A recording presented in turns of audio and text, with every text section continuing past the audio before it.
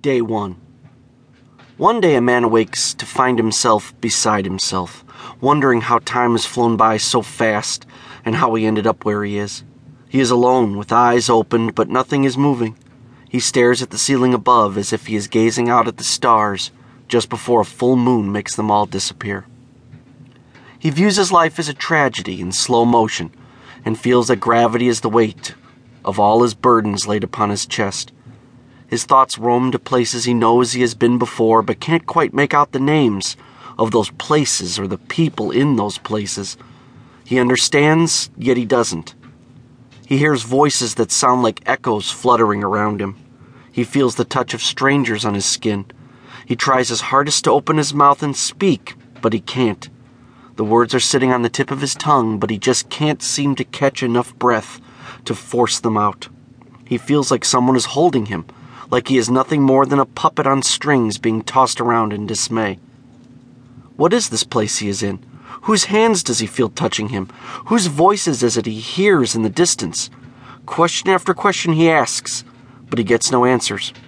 Who am I? He remembers hearing screams of children and broken glass, the sounds of tires like that of someone running their fingernails across an old schoolhouse chalkboard. Why? This is the biggest question of them all. He wonders if he will ever find the truth. The only truth he can see at the moment is envisioning his self, lying in a bed that is uncomfortable, a bed that only moves from the footsteps of those he can't see around him. Every so often he feels a warm, tingling sensation come over him, and his eyes gently close. It is like a dream within a dream that is within a dream, and only ends as a nightmare every time he is able to open his eyes again. To him, every second of every minute of every hour is a standstill, a moment that won't end or begin.